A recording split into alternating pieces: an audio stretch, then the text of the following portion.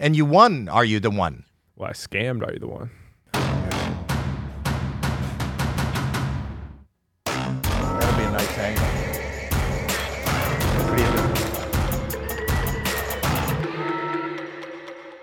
Oh, welcome. This is Howie Mandel Does Stuff. I'm Howie Mandel.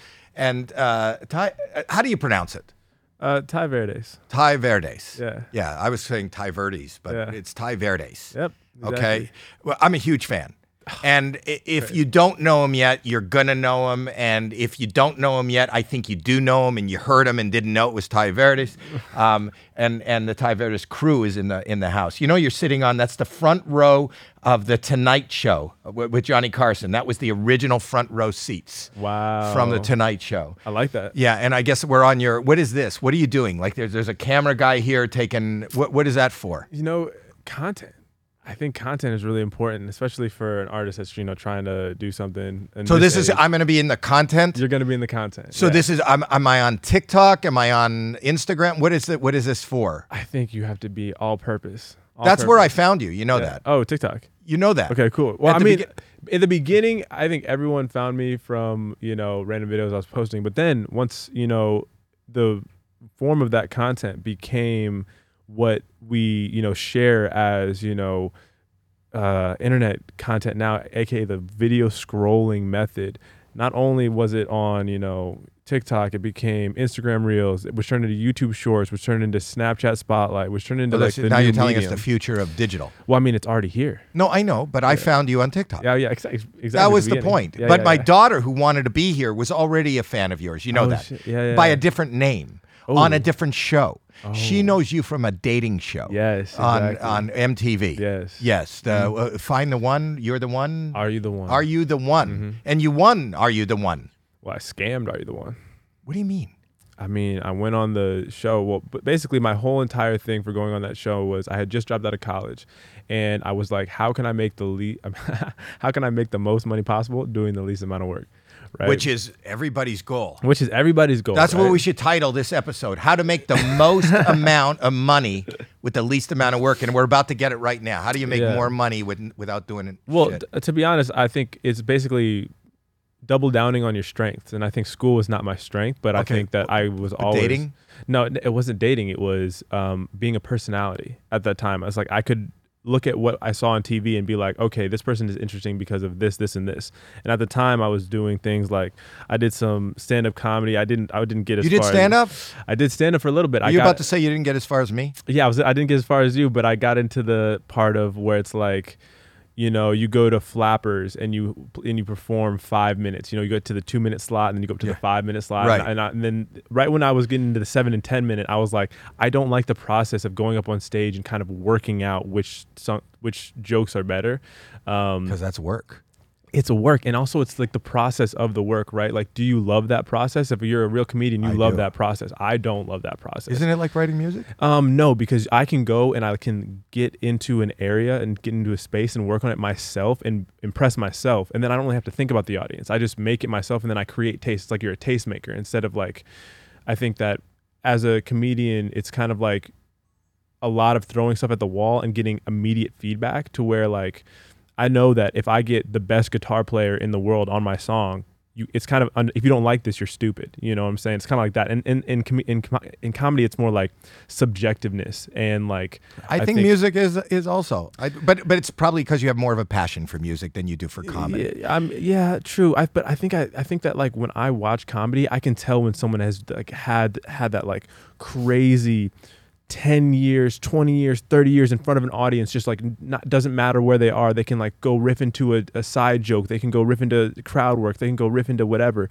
In music, you have one chance to show somebody a song and you can really go into the studio and make, 12 versions of it and figure out what is the best version to you, make your taste how you want it, and then continue to put out stuff like that. Well, I mean, I think they're different mediums. There's definitely similarities. Like I think that the coolest part about the similarities is like concepts in general, like premises. I think premises are really cool. So we'll talk about that, but let's follow. So you quit college. Yeah. You're not. Where are you from?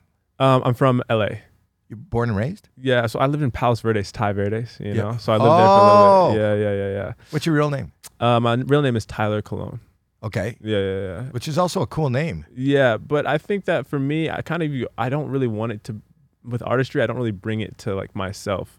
I don't know why. I just wanted to make a name just because I think that people will, I love the fact that you can tell people what you want to be called every single time. I've changed my name a bunch of times.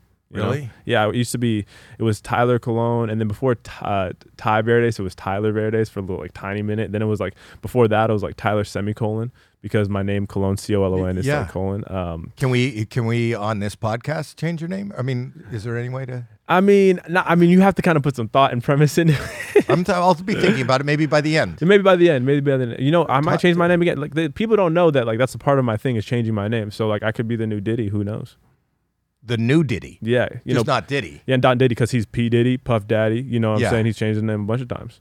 Viddy. Verdes. Yeah. I'm Viddy now. Yeah. T Viddy. T Viddy. That's my name. T Viddy. We figured it out. We got it. Name. Okay, so you come out here and you come to LA, up to LA. Yeah. And you want to make a lot of money, but you don't want to work hard. Not necessarily make money. I think that I just wanted to be self-sufficient. I don't like making any decision based off of money. I just want to be able to do the reason why I get money is to do whatever I want. There's a point where like the money is controlling you, and I don't like that point. Okay, so the goal was when you came down here to do whatever the fuck I want. Yeah. Okay. So and what was the first how do you get into a dating show? Exactly. So basically, I just I had been posting like, okay, first of all, be a model. That was the thing. Just like look good, I guess. And I know I went through that too. Yeah, you know what I'm saying. I do. Yeah, exactly. That's when I first came. The first year and a half, I was a supermodel, and I think everyone moves into LA and then become a supermodel the first day because it's like the first thing you do is just go outside and take pictures of yourself, and then maybe you make it, maybe you don't. It's really easy. Wait, you just decided to be a model? Did somebody tell you? I mean, you're a good-looking guy. What did somebody tell you or approach you to model, or you looked in the mirror and went, "Shit, world's got to see this." I think a lot of it is just because I have the confidence. If I see somebody doing something, I know that there's no way that they can be better at me than that if I try my entire all into something, So you started modeling? Yeah, because how do you get into that? Because I see other people and I'm like, oh, it's just pictures. All right, I can do that shit. Let me just take some pictures, And I also was an athlete for a long time. I played with I know that a lot of people say, oh, I busted my knee, but I was on the court with people that were on NBA teams that are on NBA teams right now, like NBA All-Stars and people that play. Who did you play with? Do you know Donovan Mitchell? Yeah. So I played with him in high school, and I was in all those Nike leagues, Adidas leagues. I went to Under Armour. I did all that stuff. I was playing at a really high level. But then were you pursuing that? That was the first thing I was doing because I was a basketball player that was 6 foot. Yeah, I'm 6'7", and then sometimes I'll lie and say I'm 6'8" if I have my hair out. You lie about your height? I mean, I don't really need to. I know. Why would somebody 6'7" want to say they're 6'8"? Like, how does that get you into something that you weren't getting into at 6'7"? I mean, sometimes I lie and say I'm 5'2". Just because people ask, and then I just want to mess with them. So you're pursuing. You're in high school. Did you go to college on a basketball scholarship? I went to college so basically I had scholarships, but then I did the typical thing, broke my foot, broke my fifth metatarsal, and then after that it was either I had an offer to go to UC Irvine for like a 5-year deal for 4 years or something like that, or I could go to I could pay my way to go to like a I don't know, if I had some test score thing where it was like, oh, if you retake the SAT and get this score, you could go to these Ivy League schools if you want to, but they don't pay. I wasn't one of the people that was going to get one of those scholarships. So then I was like, okay, I don't want to be spending money like this. The easiest way to do it is just go to something that I actually believed into, which was like entrepreneurship. So I went to Babson College, and my dad was really supportive of it, so he paid for it.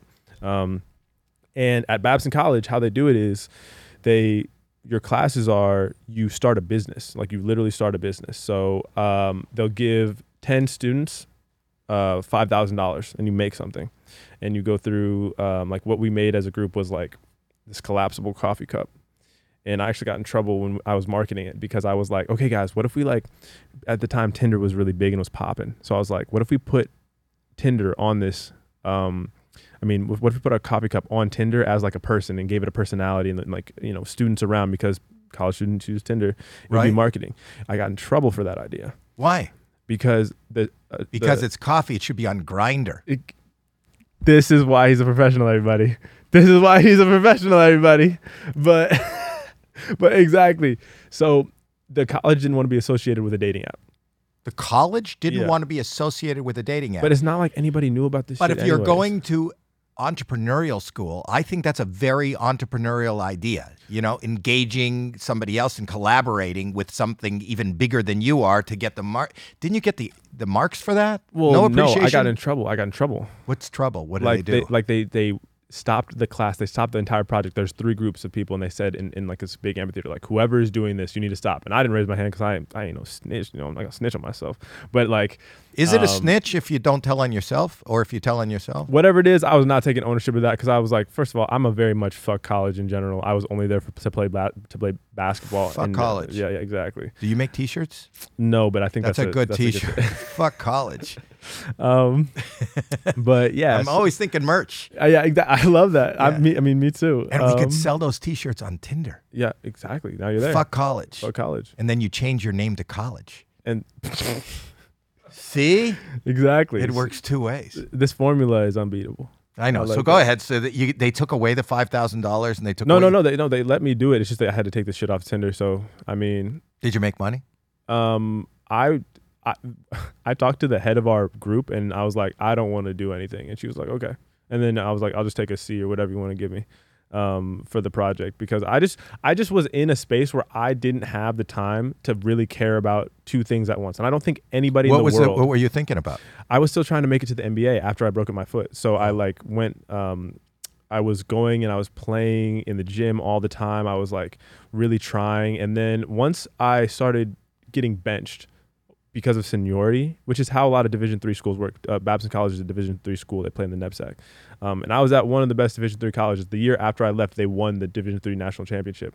And we had like this guy who his name's Joey Flannery. Shout out to Joey. He's a great player. But he was the Division III national player of the year twice.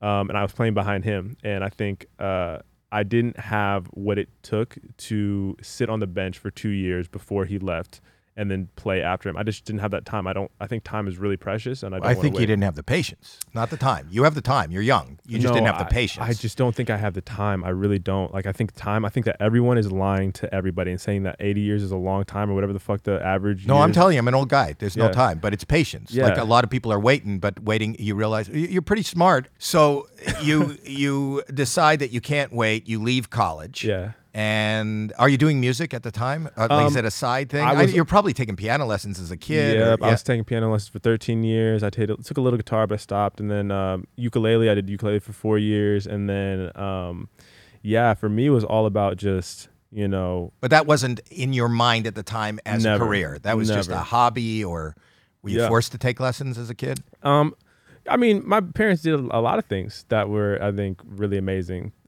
They put me in piano lessons. I got, tutoring. I was like, I was the type of kid that, like, even though I didn't like college, I did like math. I don't like the subjectiveness of like English, but I do like when things have a natural answer. Like I got all the way up to like, college calculus and stuff like that. So that was where I like. Okay. Loved it. And were they supportive of you walking away from college? No, they hated it. Oh my gosh. It was crazy. That's why I didn't. Did you have a money. plan when you walked away? When I had a plan, Did you have a plan? You said, I'm leaving college and here's what I'm going to do. I was going to sign up for junior college and do. I don't understand. Yeah, exactly. The reason why I did that is because they were like lording over me the fact that they were paying for college, because Babson is not cheap. That shit's like $60K, probably $70K now.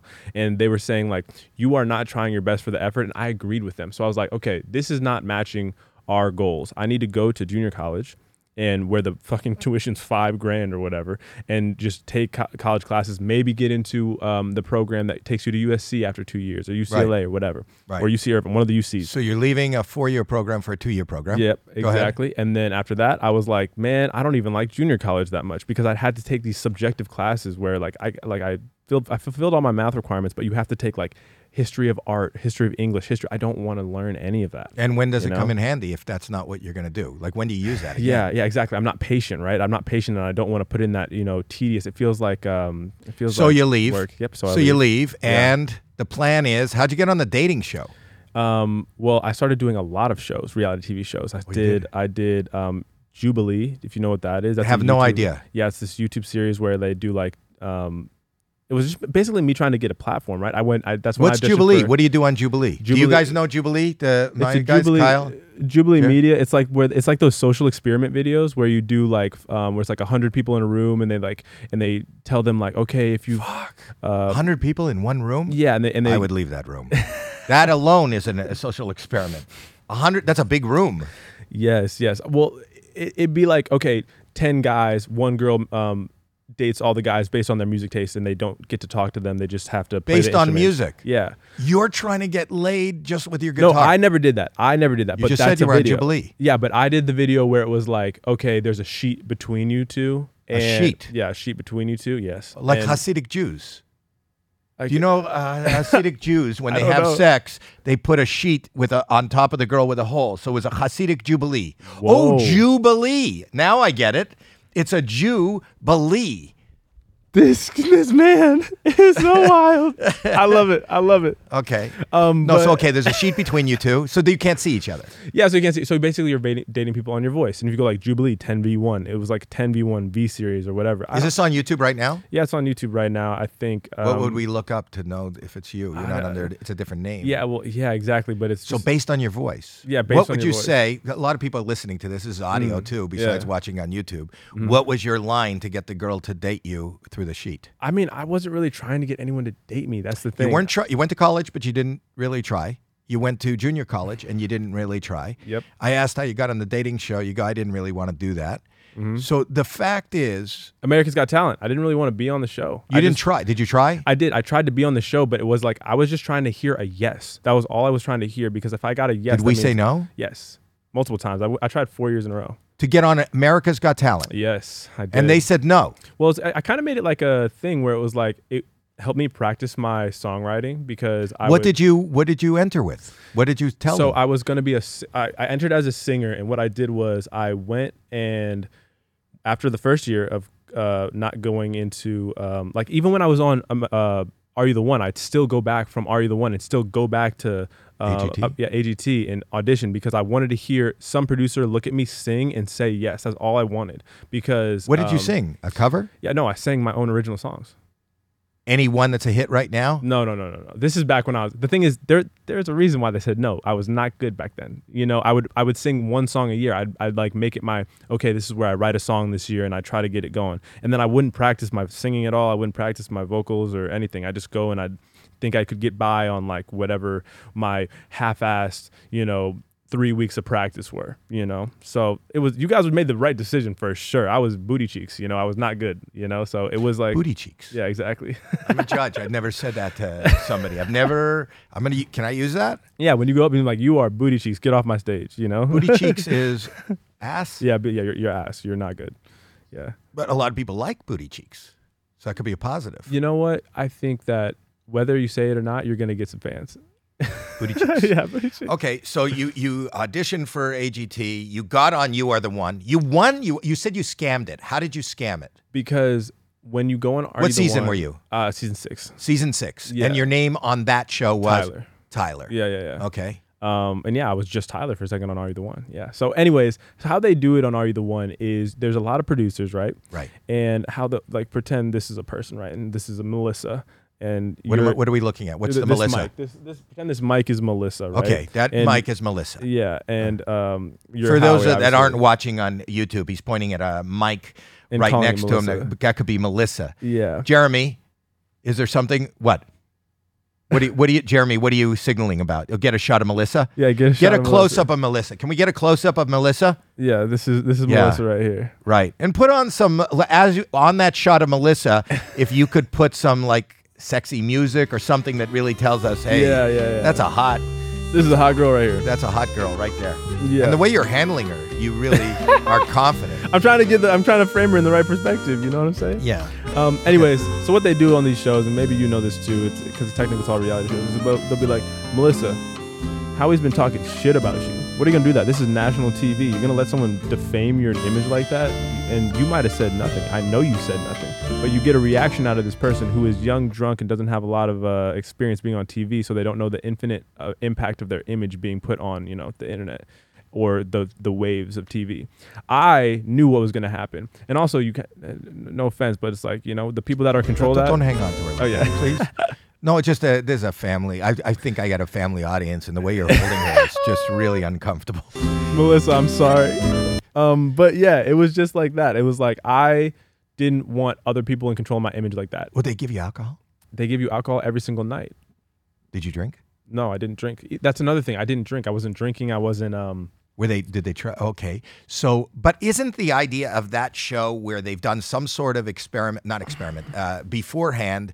They've talked to all of you, and there is somebody that is the most compatible, and you have to match the person you're compatible with. Yeah, but I was lying the entire time. I was like, oh yeah, I'm this type of way. I was like accentuating parts of my personality so they would pick me, And there's other people on the show that do that too. Like, there was this one guy that literally did nothing, and like some contestants that are like more grounded, I think they'll literally get into the house and go into the bathroom and start crying because they don't understand what they've signed up for, like, because when you go into a place and it's like 20 new people and you played the game. Exactly. So I played the game, but I didn't play the game. I just like what would happen. You played them. Yeah. Well, the thing is, they played me too. They made me look not great in some light, but I needed money at the time. So I was like, okay, whatever I get negative like press, whatever. It's like one of my ethos is like I don't give a fuck about what people think about me as long as I'm moving forward.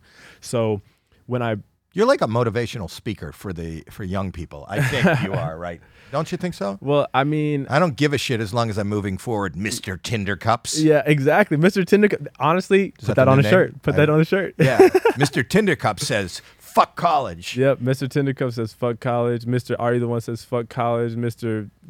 Is that a song? That could be a song. Yeah. So you won, and by winning, what does that mean? You found the person that they thought was most compatible with you. Yeah, you found the person. I don't know if it's real or fake or not. What the all I know is. Did you ever date her? Did you actually go out with her? She was having sex with the person that. Another person in the house the entire time. It's all fake. I mean, for me, anybody that I had a relationship on the show with was fake. If some people that were really trying to find love or relationship on reality TV, I question their motives and IQ a little bit because I don't understand how that they can come to that. You know what I'm saying? I always see that like on The Bachelor or something. They always go, I don't think he's here for the right reason. Yeah, exactly. Yeah, yes. No shit. It's on That's TV. Where you're going to find your soulmate is on national TV. Exactly. But did you get, so how many women on that show did you sleep with?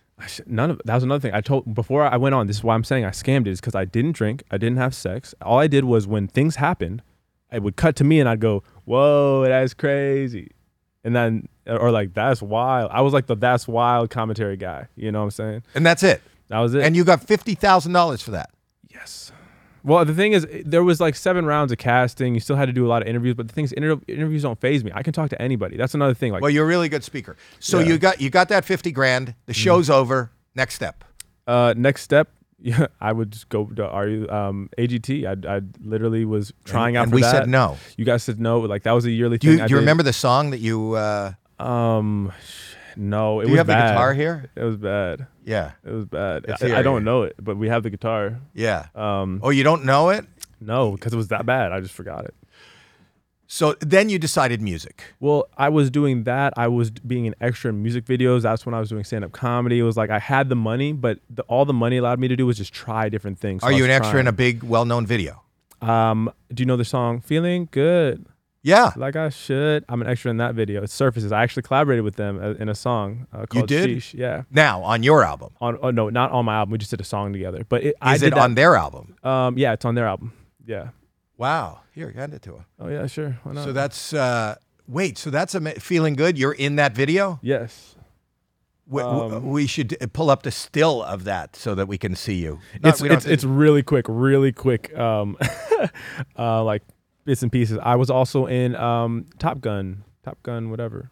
The new movie? I wasn't in it, but I was a stand-in. So like the tall black guy, I forget his name, the dude from Insecure, I would stand in his spot, and as they would go through rehearsals of the shots, right? You've been on, the lighting was on for you. Yeah, the lighting. The lighting and the angles were based on you, even though he was in the movie. Exactly, and also I got to meet Tom Cruise and see his, him ride up in his, his motorcycle. It was crazy. Did you talk to him?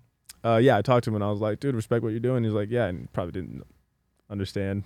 But it doesn't Yeah, but matter. it doesn't matter. I Did you just said mention hi. the Tinder cups to him? I wish I did. I wish you did. He Too. would have invested. You would have. So this is my entree to you was I thought, and it might be just the scam of it all. I saw you just sitting around the house or the apartment on TikTok, and you look like this freshly minted college kid who was just writing. Even your music, for me, I love your music, but it sounds very real. You know, you're just talking about things that are happening in your life, and you have this easy kind of flow that just it's almost like, and that's why I thought at the beginning of this conversation when we were talking about comedy, I feel like comedy is really a rhythm. And comedy is finding your rhythm. You know, I think comedy and music are very, very close. They are. The difference is, the same. The comparison is, we sit around and have a thought and kind of put it together in our heads, and then we have to go and stand in front of an audience and elicit, a response every 3 seconds. Whereas you could put your thoughts down, repeat the same thought 4 or 5 times, and wait for the end of the song to find out whether somebody's going to click on it again, share it, or applaud. Yeah. But it's kind of the same thing. The first one that hit on TikTok, and I commented, and you commented back. Yes, you I told was me your like, mom is a fan. Yes, or I think so. I think I don't know. This is like 2 years ago, and I was responding to every single person. Oh shit! So no, but when I saw you, just me. no, but No. like. But here's a really you bullshitted the one and only. You bullshit all these other people, and me, you got to be honest with and just kill my feelings. Why are you doing that? Here's the thing. I'm just saying, for marketing perspective, I was also responding to every single person that commented on my videos because Gary Vee told me to. And then when I saw you, I was like, this is working. V. Exactly. I follow him too. Exactly. Right. Yeah. But the first song that you clicked on, that I clicked on, was what? What was the first song that probably blew up heard on? Stuck in the Middle, maybe. Yeah, Stuck in the Middle. Yeah. So that just seemed like it was so easy to listen to and made so much sense and seemed so effortless. Did you work on it a long time? No, I didn't work for that long. I worked on it. I think I wrote that song in like 2 hours, and then it was right after I had a conversation with my brother. How do you make money without working hard? Exactly. 2 hours. You're talking to your brother. Go ahead. I was talking to my brother, and he was like, you have to write songs. He wasn't like, you have to, but it's like, because I was making music before that. I had made 6 songs previously that weren't good. I'd made music with my friends, and it was not going anywhere specific. But when he talked to me, he was like, your lyrics are just not, like, he was pushing me on my lyrics. Like, you have to say things that people Is he in will, music? No, he's not. But he's my brother and gives me honest feedback. And I think that's the most, like, you probably know as a comedian, honest feedback is the thing that kind of pushes everybody forward. And he would give me honest feedback, and he would say, like, your words don't make me want to listen, or like, what's next? Like yes, and, like that type of thought process when you're writing lyrics. So it was like, okay, what's something that I'm going through right now? She said, you're a player, aren't you? And I bet you got hoes. What is the rest of that story? People want to know what the rest of that story is. Did somebody say that to you? Yes. Didn't you tell her you didn't have sex with anybody on the show? I mean, that's just different. Those are different things. You know what I'm saying? I'm putting them together. Exactly. The puzzle pieces. Yeah. But yeah, it was basically like me trying to be. So to pick up the guitar and just, but just say at the same time. So you're thinking of that. You had that one line. So I didn't. The thing is, another internet thing is I didn't play the instruments on this. I found it like Lil Nas X did when he found Old Town Road. He was on the internet searching through beats on YouTube, and that whatever that beat is, he found that and just used it, recorded his voice over it. And like, I did the same thing. I found this whatever. That little bass line that goes in the front of the song. Right. I heard that and I was like, that's money. That's great. That just lives alone on the internet? Or lives alone on the internet. That's called a stem, right? Or yes. It's like producers will put their stuff on the internet hoping that people will use it, or they'll sell it without having somebody own it, and they'll like rent it out. They'll rent out their beats for money. But if you're a big enough artist, you can buy the beat and have it for exclusivity, right? So you hear that beat. I hear that beat on YouTube and for 2,000. Yeah, for 2,000 views. It had 2,000 views on it, and that's how I mean that like music is accessible to everyone. You just have to have an internet connection, really try, you know? So what did you click on to find that? You just said, I want to. Well, I was searching on the internet, like different types of like band, like if there were a lot of people at the time were making like trap beats or hip hop stuff, like, Right. but I wanted to find something that was more like indie music type of vibe. I was into indie music at the time. So when I searched, I was like, is anyone making it? And not a lot of people were, but this one guy, he lives in France. His name is Red Mosque, and he's awesome. And yeah, I just loved his stuff. I still, work with him now. Do you work with him? Mm. So when you do that and you put the line to it, do you have to pay him for that? Yes. What kind of money is that to pay him? So Because he's not a well-known, produced. So there's two different types, right? If you don't buy the exclusivity rights, it's like $200 and you can do whatever. But if it gets a certain amount of streams, you have to start like amping up the amount of pay that you give. But you didn't know that, so you gave him $200, or did you just? So I gave him $200 in the beginning, just to. And you had that one line. Oh no, I had the entire thing. I stuck in the middle of lovers and friends and losing. I want to hear the writing process. I'm fascinated. So basically, it was like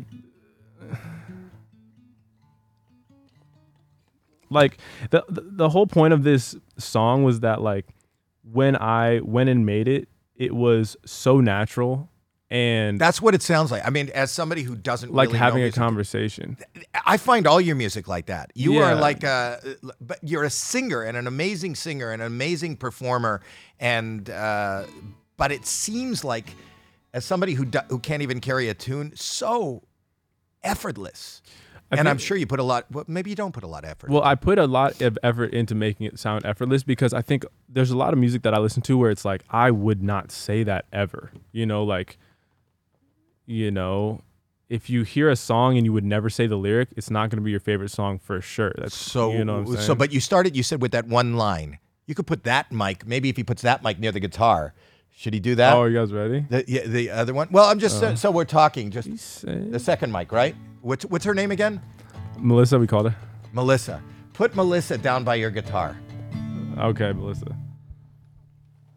But There like we with all my songs, it's kind of like she said, "You're a player, aren't you?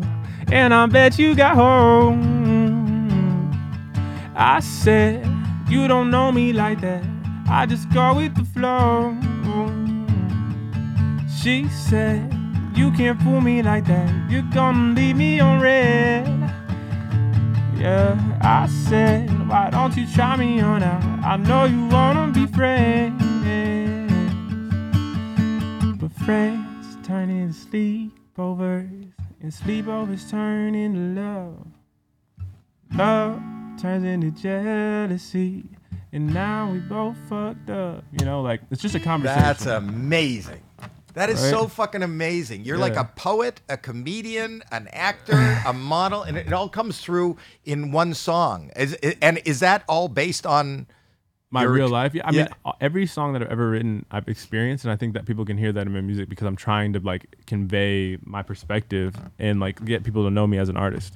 Well, I'm telling you, you're blowing up like huge. You really are. And so that's the first one that's the one you put up, and within the first day you had like 80,000 clicks on, right? Yeah, that was the first time that I experienced virality too. I had seen it. I was also a child of the internet. I watched Justin Bieber as he was Kid Rahul on YouTube and turn into Justin Bieber.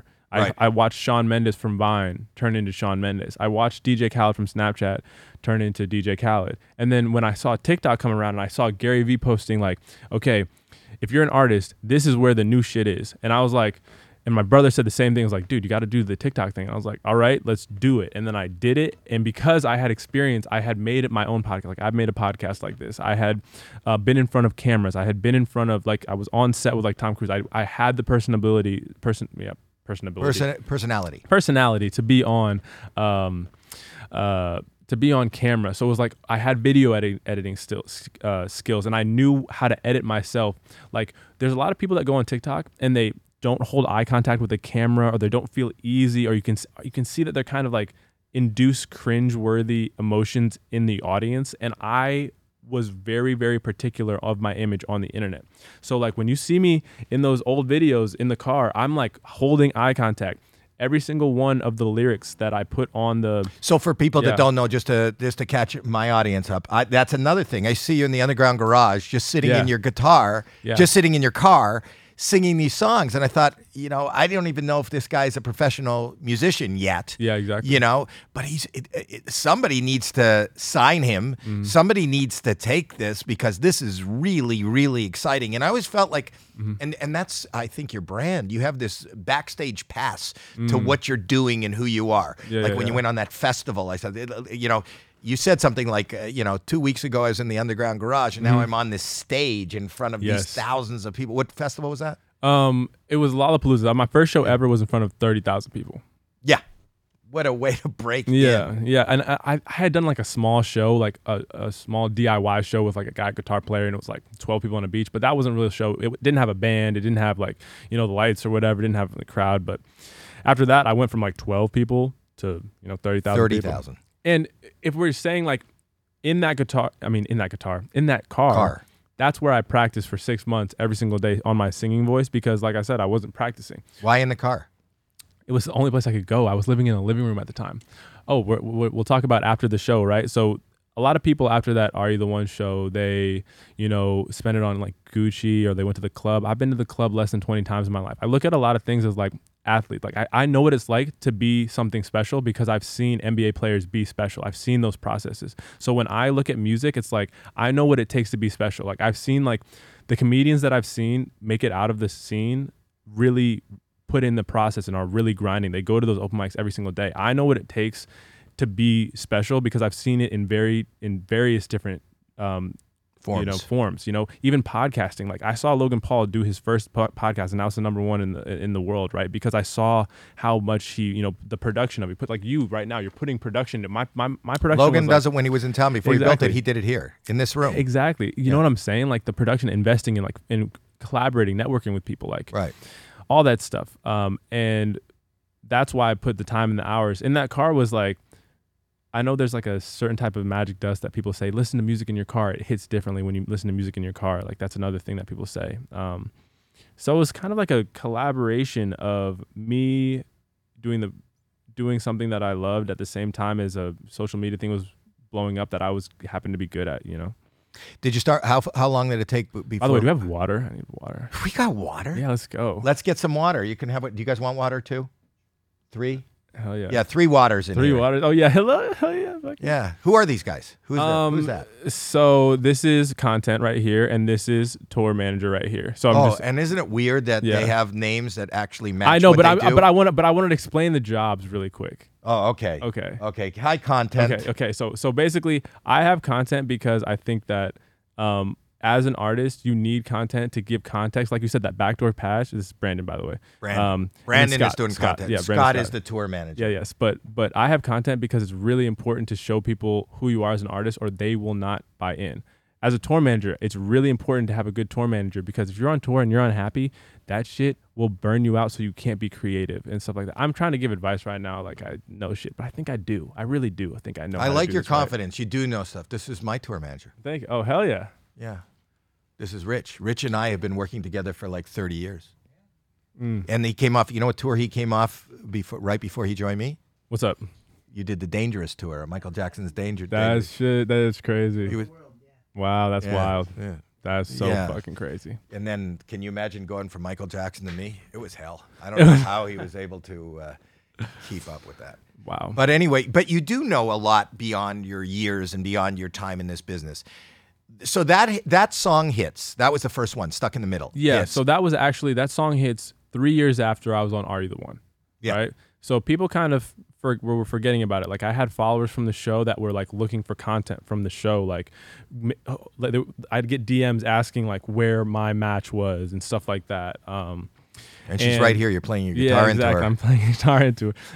But yeah, it was just a process of me going through those ups and downs and me singing every single day. And then COVID hits. And that's another thing that we have to talk about is that like other artists stopped releasing music and Black Lives Matter happened because that really took away the power that mainstream artists had. Because if you're, I don't know, Ariana Grande or Sam Smith, and you put out a song and you're promoting your new song while all these social issues were happening, it didn't seem like a very socially conscious thing to do. But startup businesses, aka me, if you look at it like that, people were like, "Oh, this guy's just trying." It's like it's hard times for everybody. It's like it was very relatable. It wasn't like I was like singing in my mansion, right?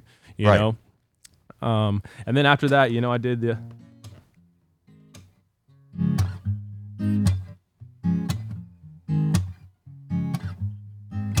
I don't want to tell my mom I smoked this weed.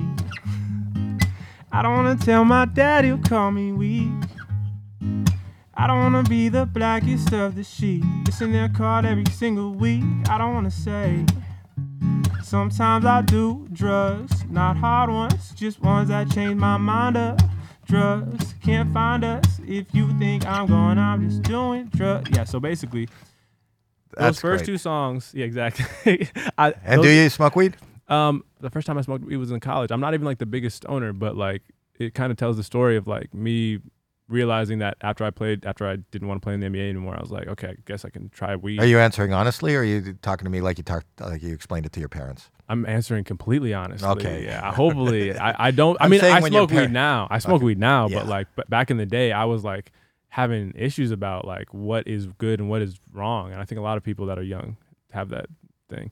Anyways, those first two songs, both of those gold, RIA certified. You know, and you're putting them on TikTok and Spotify. Yeah. Can you make money when you don't have like a label or anything? Yeah. Well, right after you drop something. Your water? water? Yeah. Right there. Right under your girl. Yeah. But right after I dropped Stuck in the Middle, the industry right on it. They have this thing.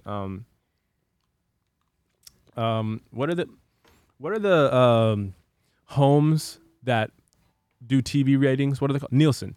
Yeah. I think labels have this like Nielsen programming where if anything on the internet is getting a certain amount of buzz, then it pops up, right? And then they can call whatever and they can figure out who it is. And then I was getting those calls. Who called you? So I had this guy named Ryan Chisholm, and he was with this brand called Work of Art Management. He manages Mike Posner and Trevor Daniel. And I looked at those people and I saw 1 billion streams for both of those people. And I was like, this person has been through it all. If you've been through these. Is that the first guy that called? First guy, yeah. Wow. And then after that, it was, you know, let's figure out what the labels are offering, you know, and that was when I first got introduced to the industry, how things worked, like how much you need a lawyer, how much you need to know what your artist project is before you get into, you know, these projects. So that's when I got into the industry right after the first song. And then I wrote Drugs after that. And it kept the momentum going. I wrote a song called Bad Bad News. We would have some cute kids. And then I did, you know. I like Bad News. We'd have to. Oh, shoot. Yeah. Like. And I remember you explaining that as far as that's what's going on in your head when you look and see some hot-looking lady coming toward you. Oh, no. We would have some. Yeah. I've seen your face and we would have some cute kids. You know what I'm saying? I do know what you're saying. Don't look at me like that when you say that. But those blew up. He calls you. He says, "I want to manage you," or does he say, "I want to produce for you"? Manage me. So I needed a manager. I'm also like, even though I dropped out of business school, I think you just have to look at your own business and say, what do you need? And I definitely need someone to manage, you know, what I am doing, right? So he was managing me. He set up, you know, producer sessions. He set up like producer sessions. So he would put you with a producer. Yeah, put me with producers. And the producer that I got introduced to was the guy named Adam Friedman, who I co-produced my first album with, and who I made Drugs with. This loop is him. He made this loop. And then I was the one who was like, I don't want to tell my mom I smoked this weed. Wait, he made the loop? He's a producer, but he's also a musician? Yeah. A lot of producers are musicians. They specialize in either guitar, drums, or something, or a mixture of things. But like when we were talking to each other, it was like a really cool relationship because he was another guy who believes in honest feedback. A lot of people in the music industry, there's not a lot of honest feedback going on, you know, like, and I can tell from, you know, if you listen to a song and you're like, I don't know if this doesn't feel cool. It's probably because there wasn't a lot of honest feedback in the room. Like, hey, maybe we shouldn't make it this weird melody or say this weird thing that feels very of the times and it doesn't feel timeless. Like, a lot of that is just like a quick grab for maybe it goes viral and it's a hit. Now it's money, you know? So he gave you this loop. Yeah, he gave me this loop. And it was basically like, He didn't really give me a loop. We were making it in the room together, like all the things we made in the room together. How long does that take? It makes like we made drugs in maybe like a day, and then we like refined it. Yeah. And then from that day, when does the world hear it? After that, it takes. We promoted Stuck in the Middle so hard. When you say promoted, what did you do? I made so many videos. I made like 80 videos to Stuck in the Middle on TikTok. That's why you probably saw me. It's because I was like documenting me leaving my job. I quit my job. I was working at Verizon at the time. Yeah, exactly. I saw that on TikTok. Yeah, exactly. And so when Stuck in the Middle is getting all these streams, I don't know, what is it? Are you making big money right away? How fast does it take for money to come in? Because what I've been reading about is artists are not thrilled, and I'm not putting you in a position to say anything with Spotify or that, but it's tough to make a lot of money. Yeah, I mean, you just have to know where you're going to get your money from and how to get your money and what to spend it on. I think is it mostly live? Mostly live, but also like it's whatever you want it to be. I think that, the industry can take advantage of an artist because a lot of artists don't want to look into the business of anything. That's why artists have this commentary of like, oh, the business took advantage of me. I mean, not the business, but the industry took advantage of me. It's because they've never, give me rather than just talking blankly, give me what piece of advice would you give a young person who has an idea for a song and they put it up and then it hits and somebody calls them? What's the major thing that you... I own all my masters and all my publishing, and I'd say never give that up. So Mr. Friedman doesn't have a piece of that? No. How producers work is you pay them like a fee, like you pay them like whatever their producer fee is. It could be like from $5,000 to $20,000. If it's a guy who's made a lot of hits, it could be $40,000. It could be $50,000, right? And you're paying $40,000 for what? What does that person do? The production, basically. It's like studio time, the equipment you're using, it's like that. That is how a lot of these deals are done. Every artist, doesn't matter if you're Demi Lovato, doesn't matter if you're me. You're paying a producer that fee. You're saying for studio time, do you really need a studio? Like, I mean, can't you just... Studio time is like if I went over to his studio and the fact that he has this equipment that he is professional at, I have to pay for the fact that I'm even putting stuff on his DAW because he's curated his sound in that way. It's kind of like, like you don't pay somebody, the fee isn't reflective of the time you put in. The fee is reflective of what the work they've done in the past, like that type of thing. So you own all the publishing and you own all that. So and I think the next thing, as I read with these catalogs, is people can take your music. Has anybody done this yet? Because it's relatively new, and used it in a movie or a television show, or re-recorded it and made it trying to make it their own, or sampled it. Has that happened yet? Yeah. So my music has been in commercials. It's on Monday Night Football. Is it really? Yeah. Wow. It's been in movies, like this Netflix movie called Man on Toronto with Kevin Hart. It's like the end credit song. I've just made a song for that. And a lot of the industry is, deciding what you want to be, take part in. And I think I wanted to try everything just so I know what I wanted to do and what I didn't want to do. What do you want to do? I want to make art. And I think that was lost in translation in the beginning of my artist project. And I think relatability took the helm of what my artist project was in the beginning, where it's like, oh, you saw me and you're like, oh, I relate to this guy. But in reality, like, I'm not that much of a relatable person. Like, yes, I understand what is happening around me, and like, yes, you can relate to my experience and stuff like that. But like, I'm not gonna lie, like, a lot of the people that make it in the industry, they're privileged. Like, I have this business acumen behind me, backing me. There's a reason why I can play in front of 1,000 people now and got off of the internet. Some artists can't play in front of 100. Some artists. But you're still playing on the internet. Yeah, I'm still playing on the internet because I know what promotion is supposed to be for. Tell me about your family. What do your parents do? My dad owns a car dealership in Washington, and my mom is a stay-at-home mom. But she also used to work. She used to do taxes, and she's a substitute teacher and stuff like that. Wonderful. And your brother, is it just one sibling? Yeah, one sibling, and he works up at that dealership too. Okay. Yeah, so he's older? Younger than me. Younger than you? Yeah. Did he aspire, because he seemed to give you input into your art, does he aspire to be an artist? No, he just wants money, which is great.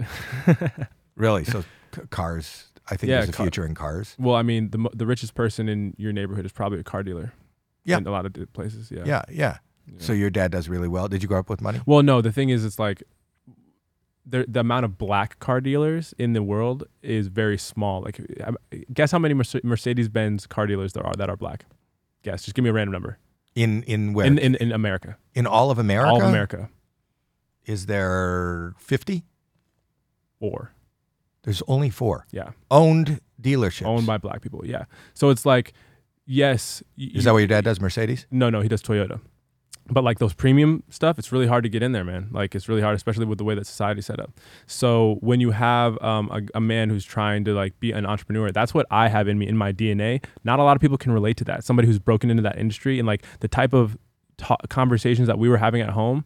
There's a reason why I got off. There's a reason why I'm here right now. You know what I'm saying? Like, there's a reason why I don't think anyone is better than me is because of my family and the way of the ethos. You know what I'm saying? Of like saying like it doesn't matter what you look like. Like if you try, we have given you the tools and the abilities to compete with anybody and everybody at the same time. They got to be proud, are they? Are you close with your? Yeah, I mean, I think that it's impossible not to be when you've put a lot of time into something. It's like, of course, you're gonna be proud of the thing, you know. Which of your songs is the biggest hit? Is the most? The song A-OK. A-OK. I love that. Can you play it for us?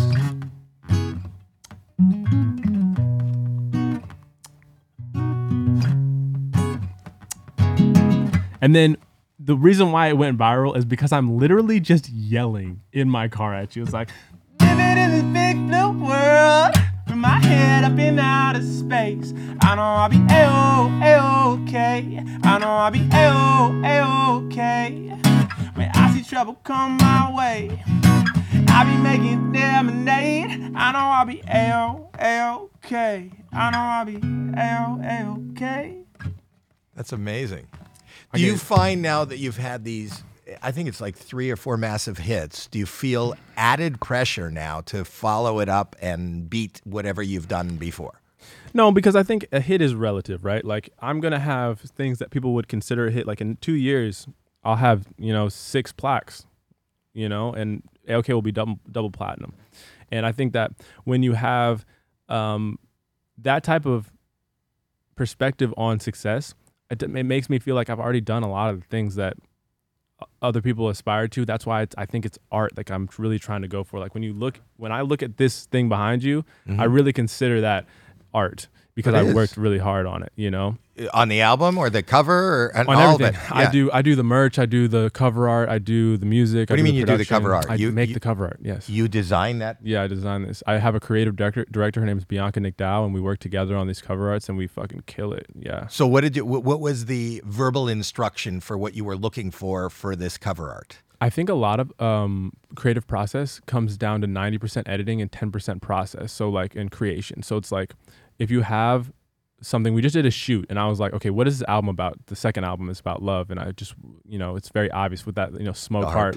But like, what can you not do with love? It's like, sometimes it's like right out of your reach. Even if I grabbed that heart, I'd still fall. Why am I reaching for something that's not well, that's there? That's pretty amazing. Yeah. So I didn't know. To me, it was just a picture for a cover. But when you kind of describe it, it's even more interesting. There's so many layers. And how do you communicate that to your following? Or you don't have to. You need your own story. Yeah, I really struggle with it just because I think that like if I tell you the end answer, it's like, is it art anymore? I just told you your interpretation. If you have your own interpretation of what it was, like even if you just thought it was like a picture, it's just like that's your interpretation. Some people might look really deep into it, And I think that's. But doesn't everybody care when it comes to music specifically? I wonder what the meaning is. I wonder who that girl's name is. I wonder what happened to him. You might care, but there's who doesn't care? No. Karen in Kansas. She goes to the Walmart and she listens to the radio and she goes home and she's, probably 40 years old and she likes music and she just, doesn't like my mom is that Karen, she doesn't care about music at all. She really doesn't? She doesn't care about music at all. Like if I'll what tell about her, your music? She doesn't care. She stopped listening to the first album, like 6 months after. She's like, that's just, you got to make another one. You know what I'm saying? And I'm the same way. You got to make another thing. Like I think that having that type of relationship with music is a good thing, because it's not like you can sit on your haunches and be like, okay, I'm done. You know, it's like, just keep making stuff. You know, that's the whole point. I like your attitude, but I don't understand those Karens as you You don't understand? No, because I think that I feel like even though you're singing and you're playing, I feel like when I listen to the radio or I listen to music that you're like comedy, you're talking to me. You know, I just know even in comedy, people come up and they like that bit I did, but they have to believe that what I'm talking about is an actual experience. Yes. And it's my view of that experience. Yes. And maybe my view is kind of a lilted, funny, weird view of an experience. Your view is a rhythmic, beautiful, soulful view of a real life experience. And whether that's your relationships or whether that's your life right now or whether you're just okay or you just do the drugs that nobody should really worry about. Yeah, exactly. I think that for me, that's the reason why I broke through into that. Like how you get into the radio. Do you know how radio works in terms of how they put songs on the radio? Like which I think is like, I don't know, man. I think that a lot of things happen in the industry that people just don't even understand what really happened. It's like I was a person that didn't have any connections to the music industry. Right. And I got on the radio. And I wasn't the only one. Curtis Waters with the song Ice on My Neck, That's Coming. I'm a Pretty Boy, I'm Stunning. Salem Elise, Mad at Disney. Claire Rosencrantz, Backyard Boy. A lot of these songs that went really big on TikTok transitioned to car wash radio. You know what I'm saying? Like you hear it to mall radio, the radio that you hear everywhere. And how they do that is through familiarity. And they do tests and they call people and they say like, okay, do you like this song? All right, cool. Are you tired of this song? Okay, cool.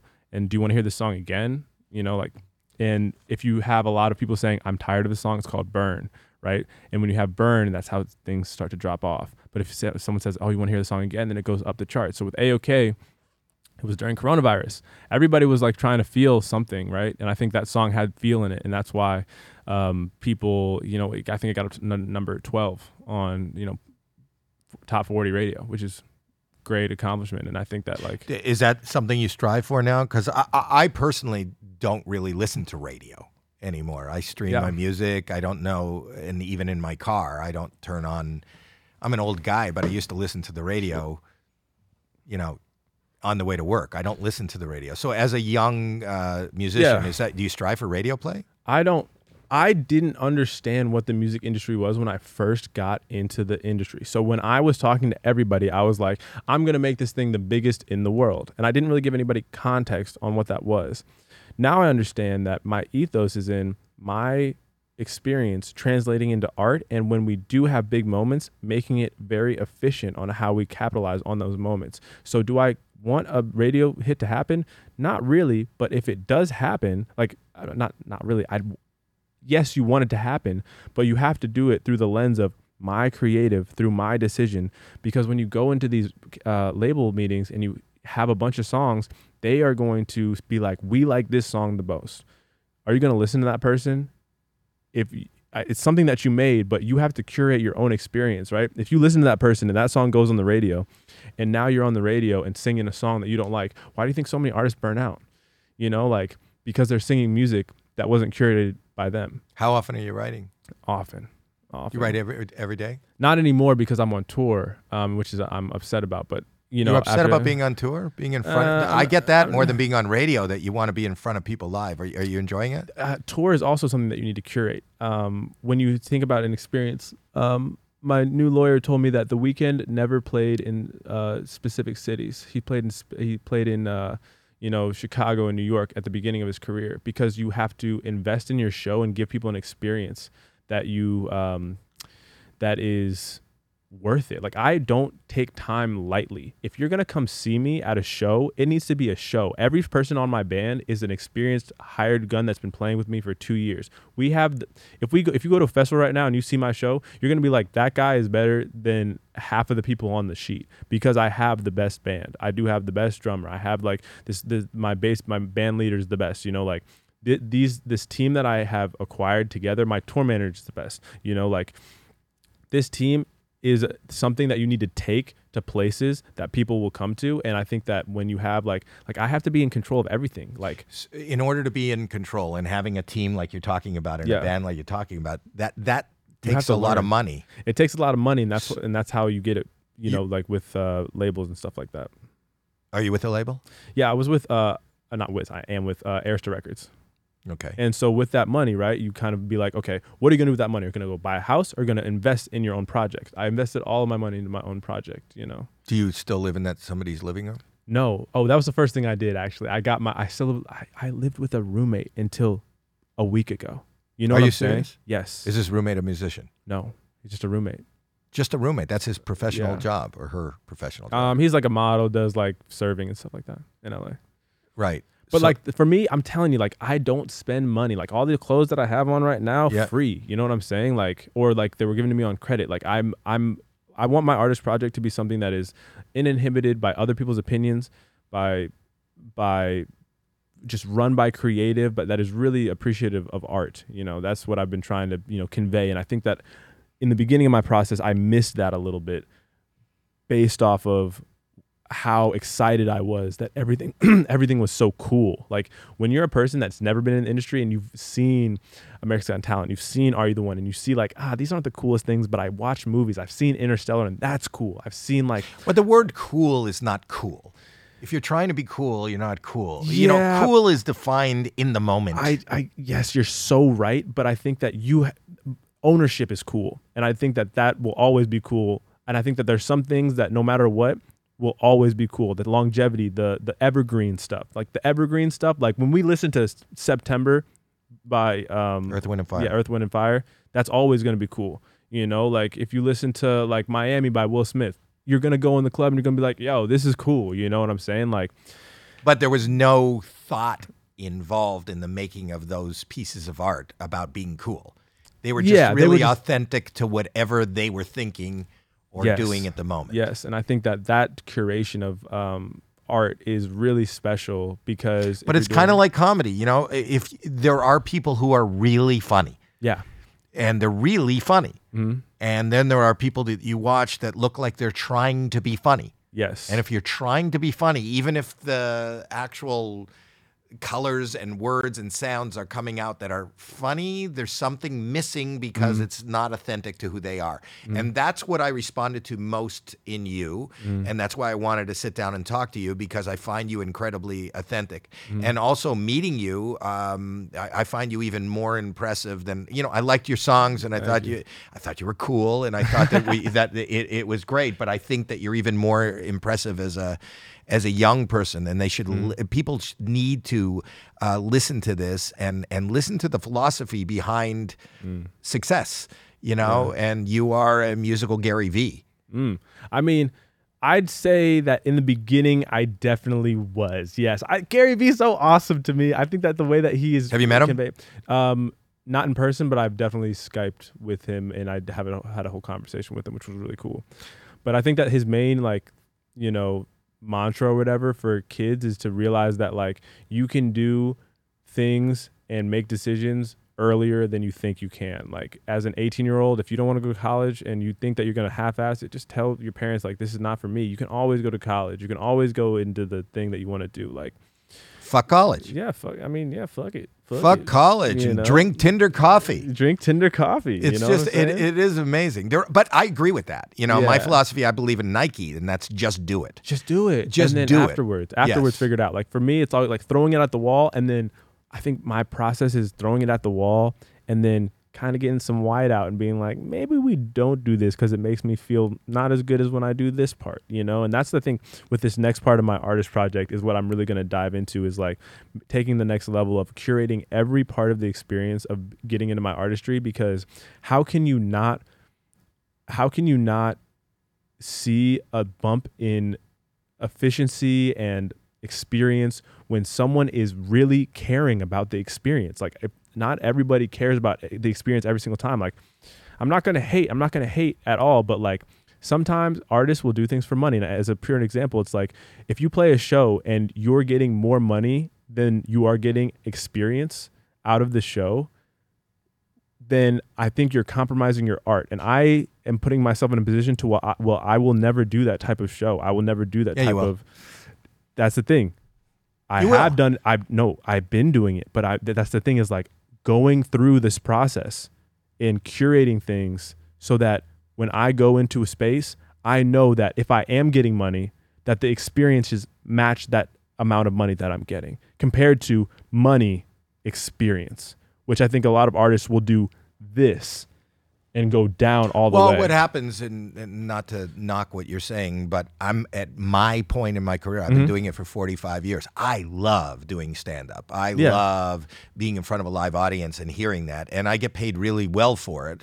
But I don't know that I'm getting an experience, my own personal experience. I just love it, but I don't know that I'm being so artistic and growing so much as compared to the amount of money that somebody's paying me to show up.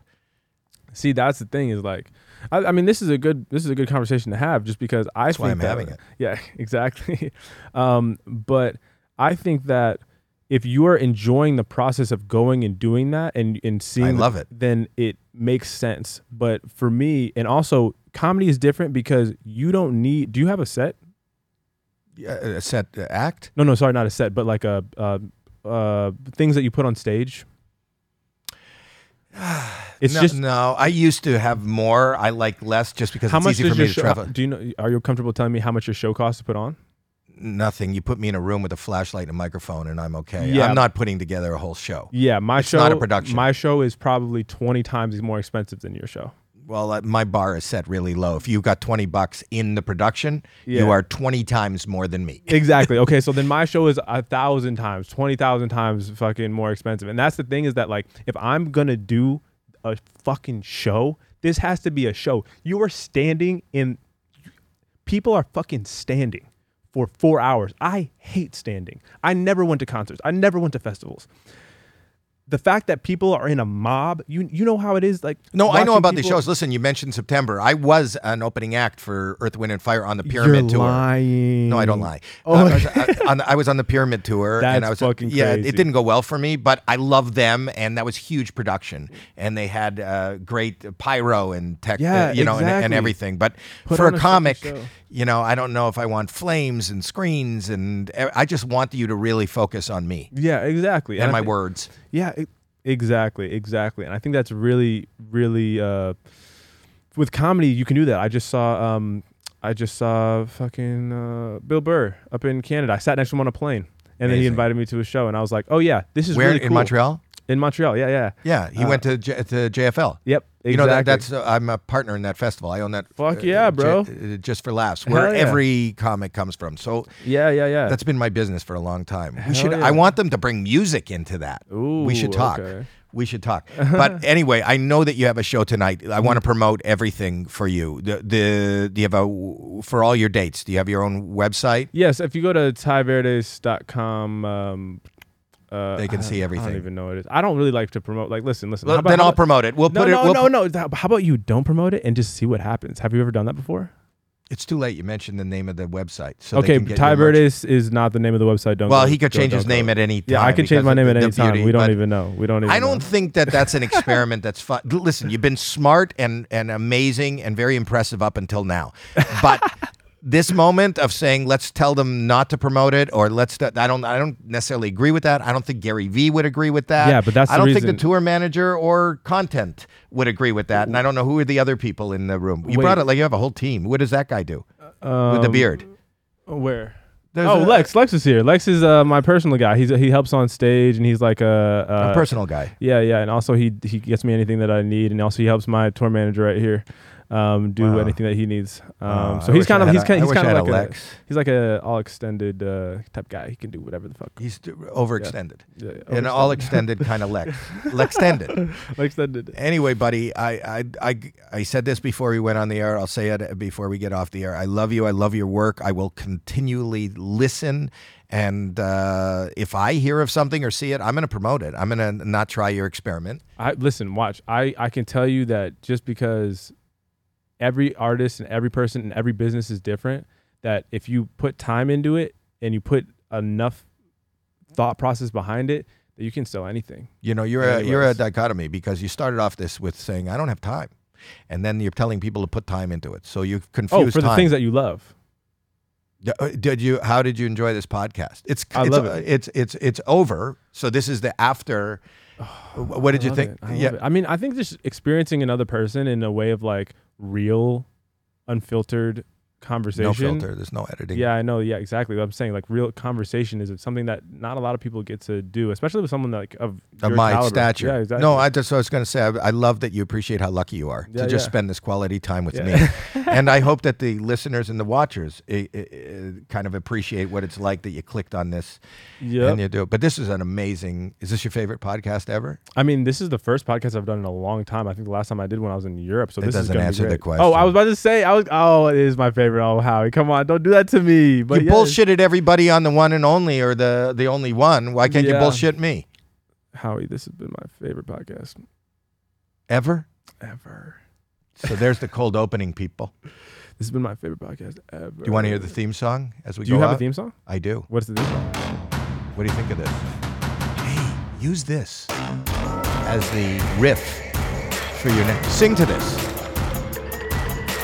Whoa.